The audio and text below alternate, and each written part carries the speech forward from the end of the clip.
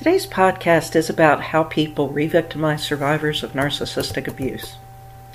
In my experience, as well as speaking with others who have also survived narcissistic abuse, I've noticed a very common phenomenon: society's invalidation and even gaslighting of victims.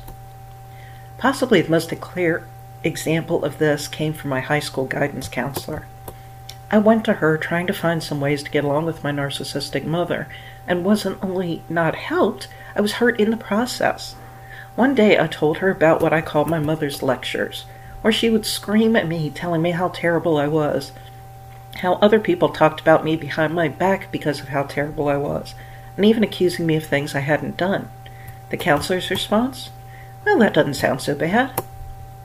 If you've experienced something similar with someone you told about your history of abuse, you know how painful this experience is. It can catch you off guard, especially when it comes from someone you care about or you expect to care, such as a therapist. If you haven't had the pleasure of this experience, chances are you will at some point.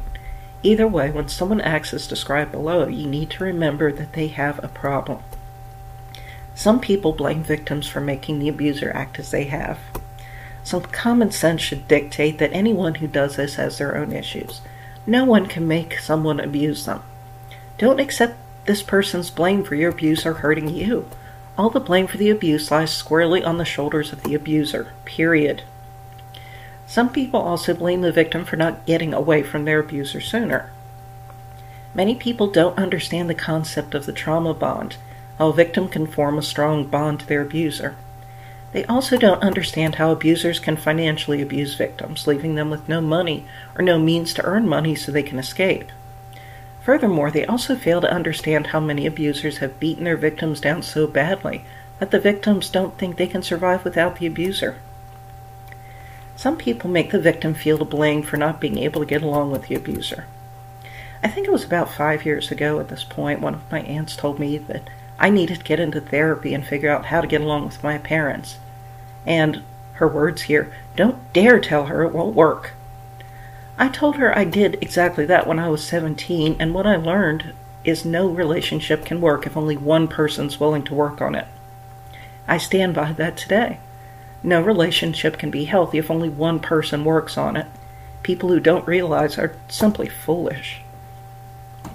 Some people assume they know what's best about the abuser's or what the abuser's intentions are, and they assume they have good intentions but misguided actions.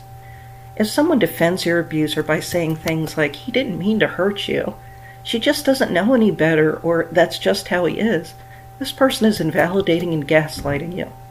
No truly innocent hurts people repeatedly after being called out on their behavior. Some people also push victims to heal. Only the most toxic person would dare to trivialize a victim's horrific experiences, tell a victim of abuse to get over it, accuse a victim of being codependent, or fail to understand why that person hasn't forgiven and forgotten.